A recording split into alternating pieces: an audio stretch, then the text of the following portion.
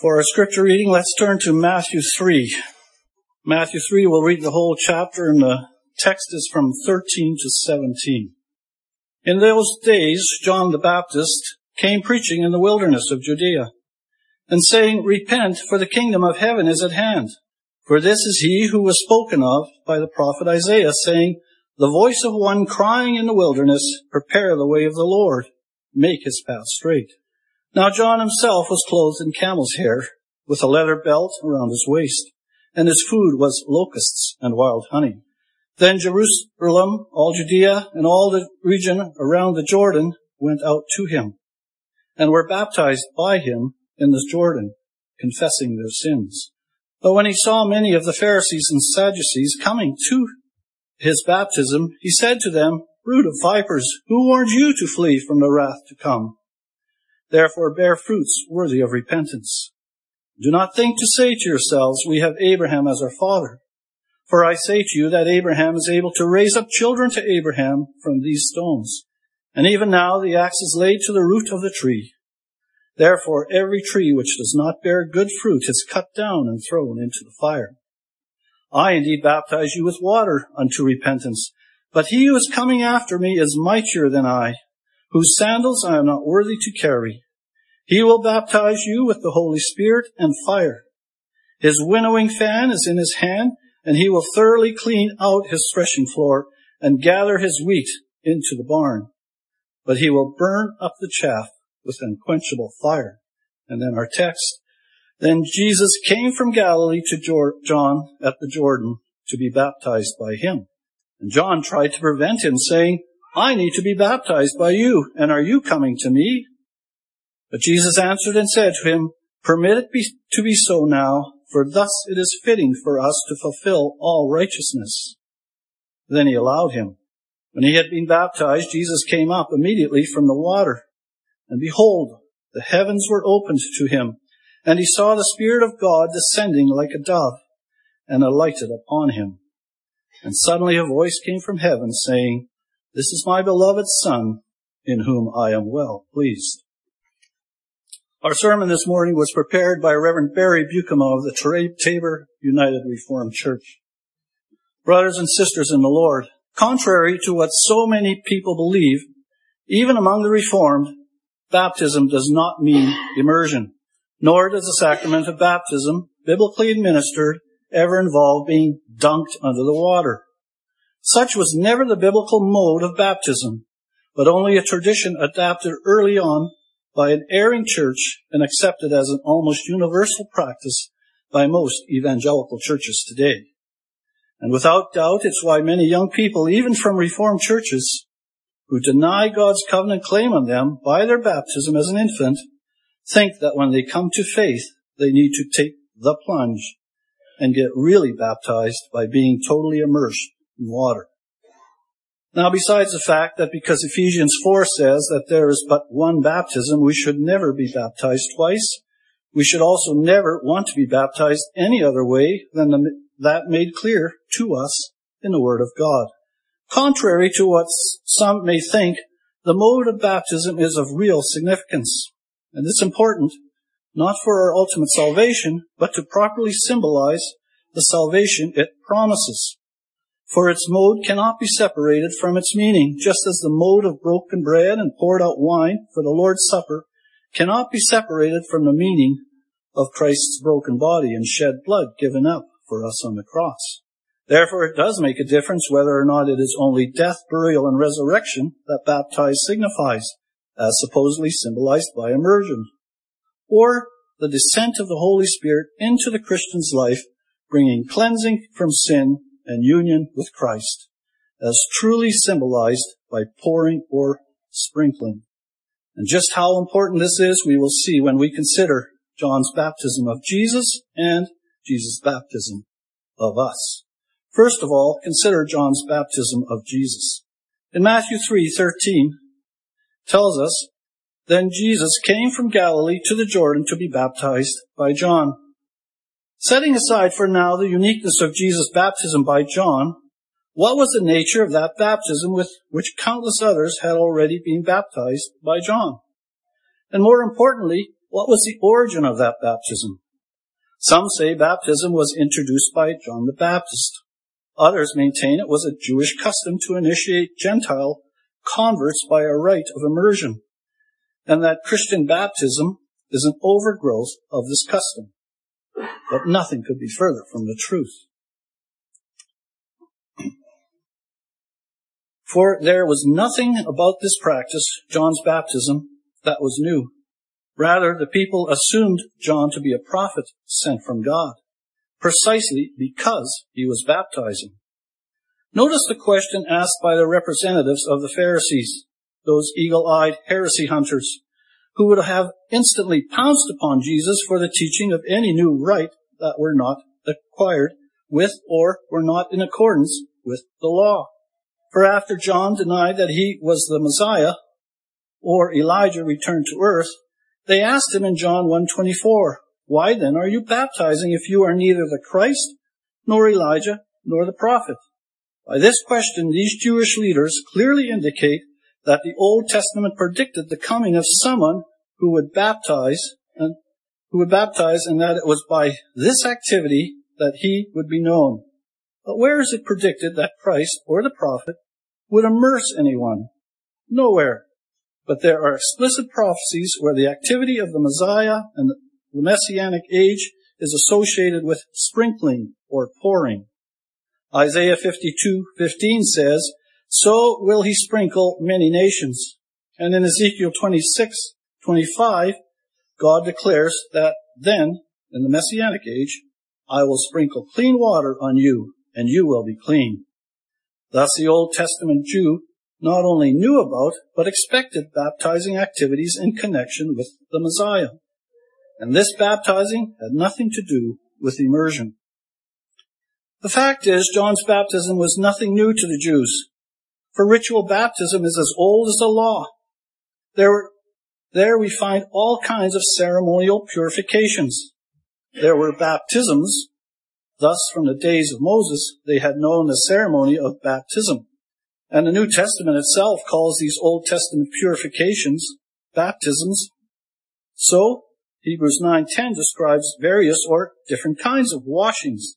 And the original word translated as washings here is baptisms, baptismos in the Greek. In other words, the Old Testament knew of different kinds of baptisms. And Hebrews 9 goes on to describe 4 kinds of them in verses 13, 19, and 21. Baptisms that involve sprinklings of water alone. Sprinklings of water and ashes, sprinklings of oil, and sprinklings of blood. So if baptism means immersion, we have a real problem.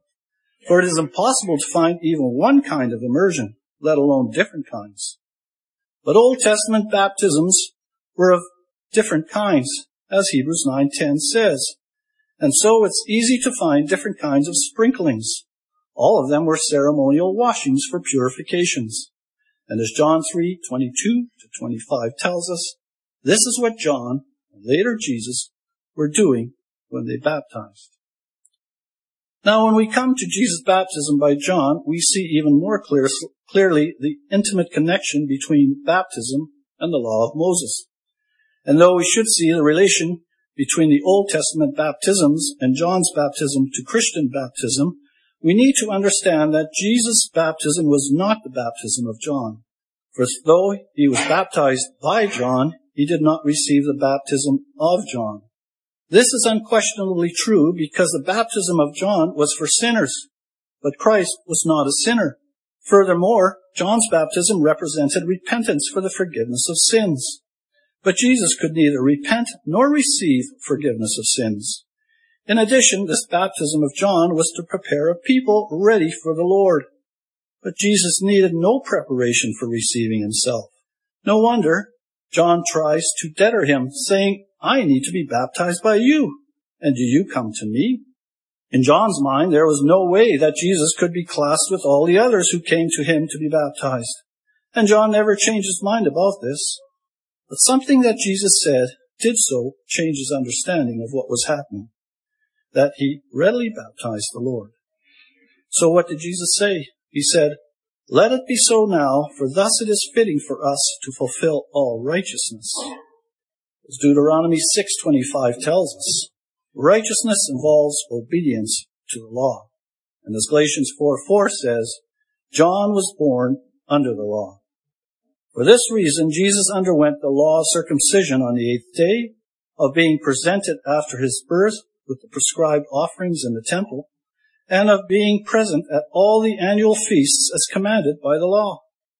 What law was he obeying at his baptism? It was the law of Numbers 8, verses 6 and 7, which says, "Take the Levites and cleanse them, make them ceremonial clean. Thus you shall do to cleanse them, sprinkle the water of purification upon them." The Levites were priests. Jesus Christ was and is our high priest forever, not according to Levi, but according to the order of Melchizedek. Thus, Christ's baptism was a ceremonial act of his ordination to the priesthood. It was the rite that set him apart as priest and a minister of holy things. Now, before any man could become a priest, 3 things were required. First, as Numbers 4:3 and verse 47 indicate, he must be 30 years old. That is why Christ's age at his baptism is given as 30 years in Luke 3:23.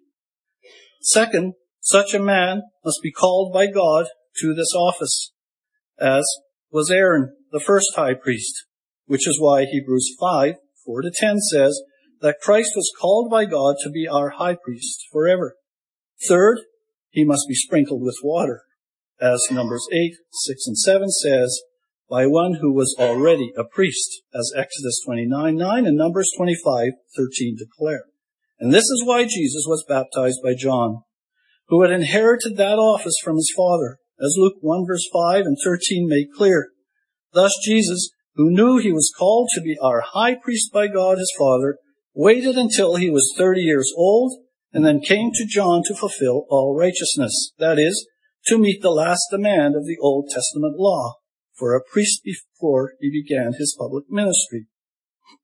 Further evidence of the fact that Christ was ordained a priest by Jesus or by John's baptism is seen that when he cleansed the temple in Matthew 21:12, he was exercising his authority as a priest. For when the Jews asked him, "By what authority are you doing these things, and who gave you this authority?" Jesus pointed to John's baptism, which he had received, and asked them concerning it, "Where did it come from? Was it from heaven or from men?" Thus he was clearly pointing out the connection between his priestly authority and his baptism by John. But Jesus was not consecrated a priest according to the weak order of Levi, as a descendant of Aaron, but of the infinite superiority order of Melchizedek.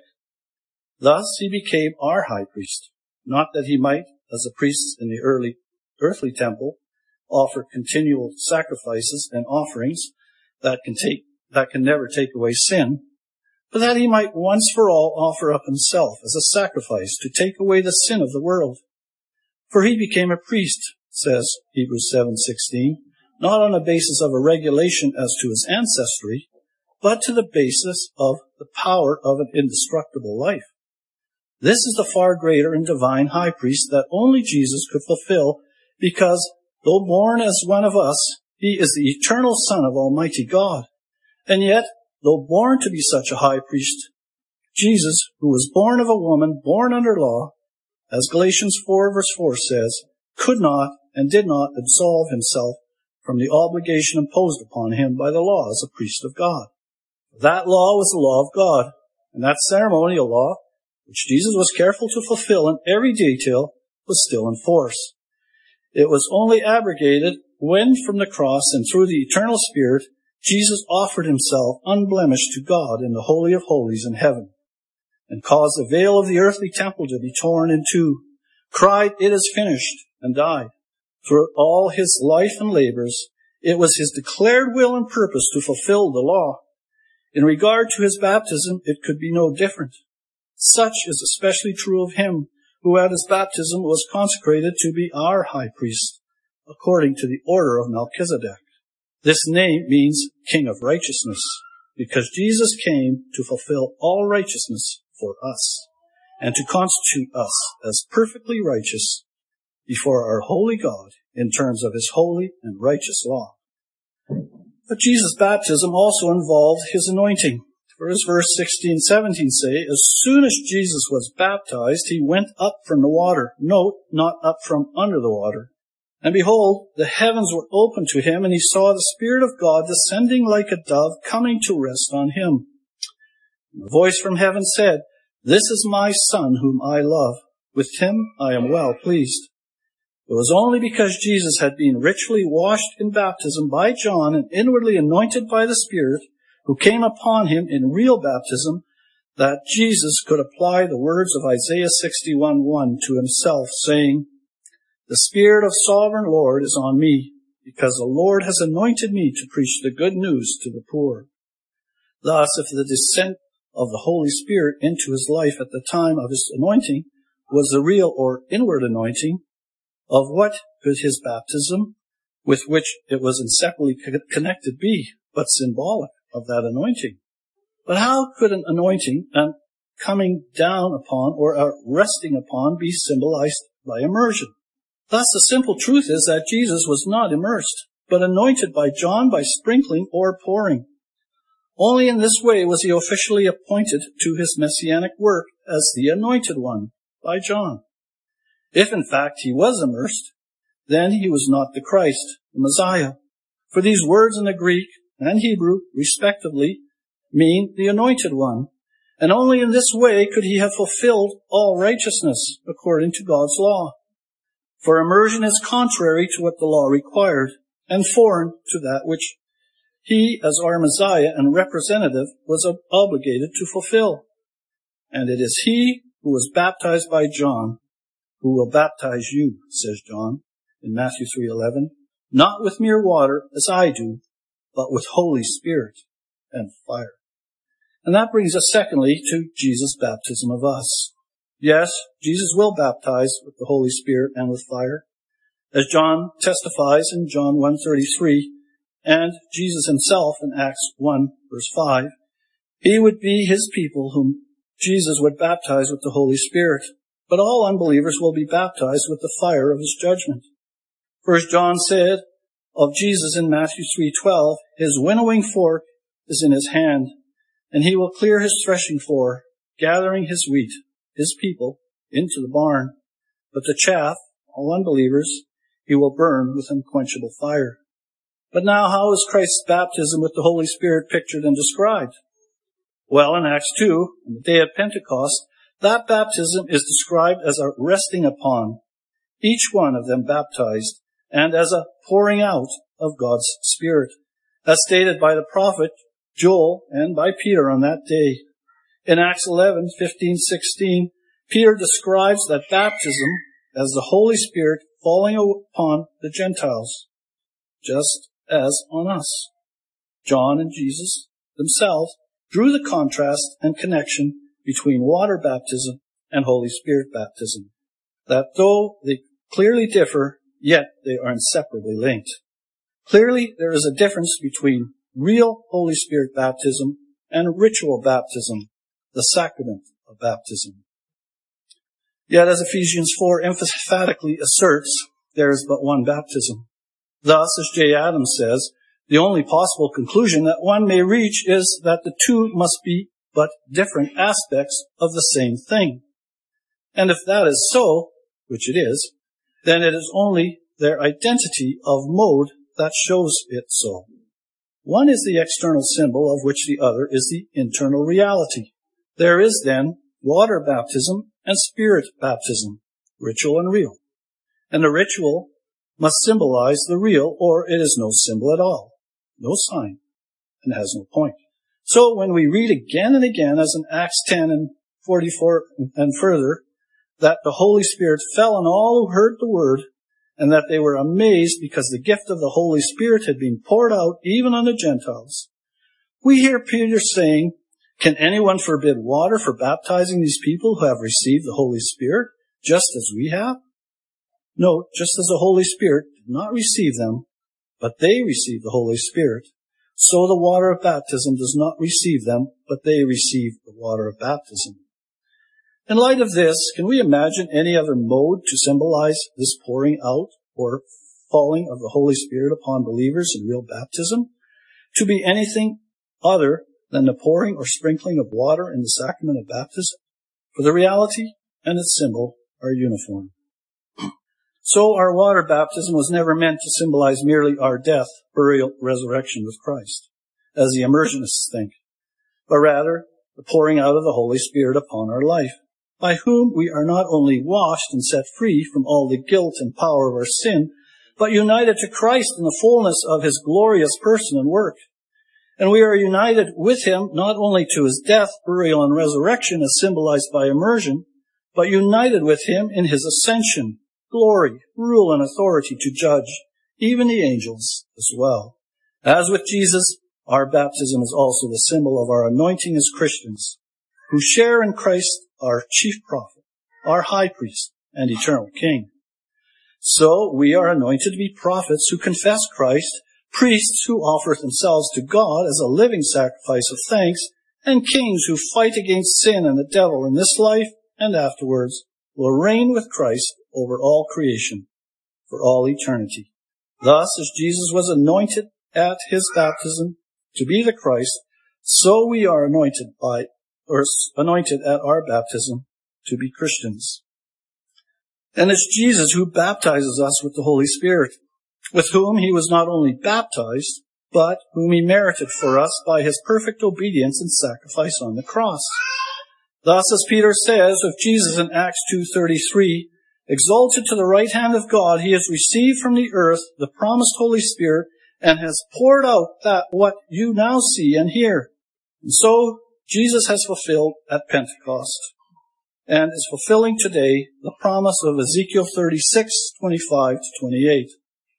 I will sprinkle clean water on you, and you will be clean from all your impurities and from all your idols. I will give you a new heart and put a new spirit in you. I will put my spirit in you and move you to follow my decrees and keep my laws. You will be my people, and I will be your God. Here again the mode is described as sprinkling, since the sprinkling with clean water symbolizes the outpouring of the Holy Spirit who is to be put in within. So on the day of Pentecost, Acts 2 verse 4 says, they were all filled with the Holy Spirit. But lastly, and more importantly still, baptism not only signifies the pouring of the Holy Spirit into a Christian's life and their cleansing from sin because of Christ, but their union with Christ himself. For Christian baptism in the name of the triune God is baptism into Christ. Thus the record of a Holy Spirit baptizing people is not only negative, with the actual cleansing of all their sin and their daily victory over its power, but it is positive. For joined to Christ, not only in their record of sin erased, but the entire righteous record of Jesus Christ, with whom the believer is positively identified, is credited to them, and by the Holy Spirit becomes their experience as well. And that includes the power not only to die to sin and to live to God, be united with Christ in his death and resurrection, but as those who are also united with Christ in his ascension, the power to seek the things above where Christ is seated, and to reign with him over all creation. Baptism by immersion cannot picture this. For though Romans 6 and Colossians 2, where the believer is said to be buried with Christ in baptism and raised with him through your faith in the power of God, Colossians 2:14, these passages are not speaking of the sacrament of ritual baptism at all. In fact, there is not a drop of water to be found in them. Rather, they are describing just two of the effects of real Holy Spirit baptism, and not the whole effect, but only two wonderful, though partial, effects of our union with Christ upon our lives. And that is the power to die to sin, to deny ourselves the gratification of our sinful desires, and instead to display our new life in Christ by living according to God's word and will, and for his glory alone. The problem is, not only can baptism be by immersion not picture this, for Christ died by crucifixion. Immersion suggests death by drowning, and Christ was buried in a room. Immersion suggests burial in water. Nor does immersion picture the resurrection of Christ, who came forth not as a drowned person with a dripping, disheveled body, but with a glorious resurrected body. But in addition to this, baptism pictures much more. For it pictures our union with Christ and all that he accomplished on behalf of his people. Romans 6 and Colossians 2 are only concerned with the believer's struggle with sin. And the argument there is that you have been united with Christ in the fullness of his person and work. Then certainly you have been united with him in his death and resurrection. In other words, Paul is saying, don't you know that as many as were baptized unto Christ Jesus? Romans 6 verse 3, and who therefore shares in all Christ's benefits, certainly share in his death and resurrection as well? That's it. So finally, what does it really mean to be baptized into Christ? It means the same thing as when in 1 Corinthians 10 verse 2 says that in the miraculous crossing of Israel through the Red Sea, they were all baptized into Moses. Clearly, the meaning here is not that they were immersed into Moses, but that they were all identified with Moses. For the original word in Exodus 14:31 means that they supported Moses, stood firm in Moses, and believed Moses. Basically, then, it means that they came under the controlling influence of Moses. And so, just as he passed from death in Egypt to a life free from Pharaoh, by passing through the depths of the Red Sea on dry land, so did all Israel who were baptized into him. So it is with those who are baptized into Christ. And the mode of their ritual water baptism is similar. For as with Moses, the ones who were baptized were not the ones who were immersed in the sea. Rather, it was those who were condemned as the enemies of God. And so it was at the time of Noah's flood, which is another picture of baptism. As in 1 Peter 3:21 tells us, for those who were baptized were identified with Noah in the ark and didn't even get wet. Well, it was those who were judged and destroyed as partakers of a corrupt and unbelieving world who were totally immersed. Beloved, if you have been baptized, either as an infant or an adult, by sprinkling or pouring, you have been baptized indeed, and in a way that, as Jesus says, fulfills all righteousness. And you should never seek to be baptized in any other way again. Only seek this, that your water baptism be filled by your Holy Spirit baptism. So in Ephesians 5:18 says, do not be drunk with wine, which leads to debauchery, but be filled with the Holy Spirit, and make sure that you can say, as Paul says in Philippians 1:21, for to me, to live is Christ. So parents, make sure that you impress upon your children the significance of their baptism. Speak to them of the seriousness of their sin and of the infinite cost of God to wash away their sins by the blood of Jesus, shed on the cross, which God has promised them in their baptism. And declare to them, day by day, the abundant and glorious life that God has promised us in Jesus Christ, who was baptized as our Messiah, that we, baptized with the Spirit, should know the fullness of life, now and forever, in him. Amen.